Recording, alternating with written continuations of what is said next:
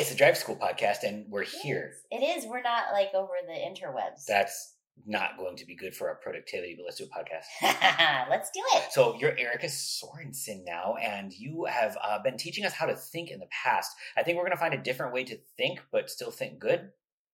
Well, that's the hope. Okay, so tell me what we're doing today. We're going to talk, we're going to start a little bit of a series, you and I. Okay. Talking about isms. Okay. Word that end in ism. So we're going to have to do this again. Yes! Yay! All right. You have to come back and talk to me. What's an ism? Okay, so really, I guess it could be, you could talk about it like it's a worldview or a way of thinking about a big thing. Okay, so like atheism. Sure, perfect. Okay. Atheism. It could be a religion, it could be a worldview, a way of understanding the world we live in. Okay. So today we're going to talk about secularism. Makes sense. Okay. Did you know that? Did I tell you that? No, you didn't. Like I'm just along for this ride. It's like everything else that we do. All right. So secular is the opposite of sacred. At least that's sort of how we frame it, right? So there's sacred in the church and secular in the world. That's right. So secularism is. So secularism is dealing with things that are natural or material world concerns. And it really comes out of, it's actually a relatively new concept in human history. Okay. It came about, I believe, in the 1700s. And particularly it comes out in America in the Bill of Rights. Okay. When we start talking about separation of church and state. I was going to say, so it seems like a place where it didn't really need to exist because the church was involved in literally every facet of both government and family. And there's a place for the church to be involved in the family or the family to be involved in the church. But absolutely, yeah. While in the Old Testament Israel, the church and the government were the same thing. In the New Testament, however, the church and the government were distinct things. And up until then, it was always sort of like, correct me if I'm wrong, like it was either a Christian society or a very pagan society. And there was sort of bouncing between them. But when we get to America, there are Christians there. And I know it's sort of a hotly contested topic over whether or not this is a Christian nation. But like, you know, Franklin was not a Christian. Benjamin Franklin, George Washington was probably at best a deist.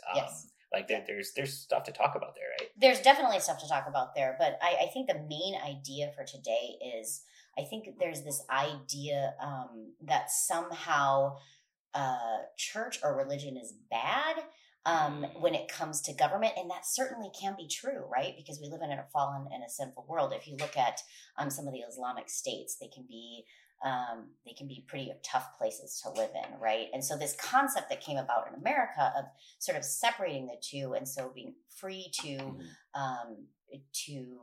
you know, practice your own religion is not necessarily a bad concept. It just is relatively sort of new.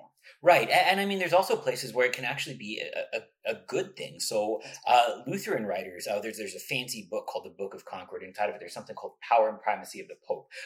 And that's where we call him the Antichrist, which is awesome. But also the idea is that the church shouldn't be in charge of the government because the church's job is to forgive sins. And like, if you're going to come to me and said, I committed murder and it's my job to both put you in jail and forgive your sins, you're never going to confess your sins. You're never actually going to hear the absolution. You're never going to find peace in the gospel. That doesn't mean that we don't want sort of our Christian 10 Commandments to be the thing that rules the government, because that law it's good for not just Christians, but the world alike. You can follow the 10 Commandments, the second table especially, and say, society's just going to go a little better if we do these things. Yeah, right. Like the 10 Commandments teach us how to love and treat our neighbor. So Luther picks this up in the three estates, or the three hierarchies, or the three fathers. And he talks about them as these different spheres, essentially, of the household, that's the home, government, and then the church, right? And each kind of have their order or their jobs in this world. Sure. And so in the demonstration or the example you gave us, that's why it's kind of important to understand those things and where they overlap. So and where they don't. We say secularism. Is it bad? No, it's not necessarily. Not necessarily a bad thing. In fact, in America, it allowed our church, the Lutheran Church Missouri Synod, to thrive and to grow and to preach the gospel. Sure. So absolutely, it can be a good thing, and it's protected people from, well, for instance, being killed for their religious beliefs. Mm-hmm. Yeah, that's true too. I've always a big deal. Yeah, I guess I like not dying. Yeah. I never thought about that before. So cool. Mm-hmm. I even have always taken comfort in the idea that when it comes to sort of a culture, not everything sort of needs to be sort of Christianized. So like the music that you can listen to secular music. In other words, music that is not specifically about your faith. That's right.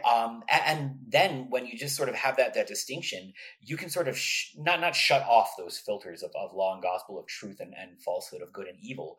But you can say, this is not something that is worship.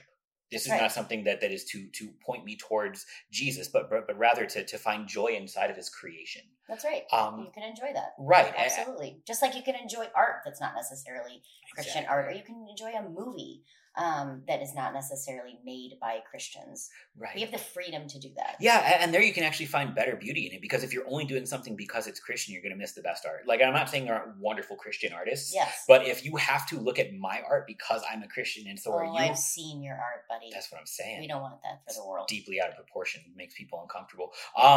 But when we talk about these things, though, now we can say there is goodness, truth, and beauty in the world because it's God's creation. But not everything is of the things then of the forgiveness of sins in the church. That's right. That's absolutely right. Okay. And that's secularism. We could spend a whole semester or a year talking about it, but that's just kind of the tidbit that you need to know about it, where it kind of comes from. So we're going to do more isms later? More isms later. I like it. Okay. Bye, kids. See you soon.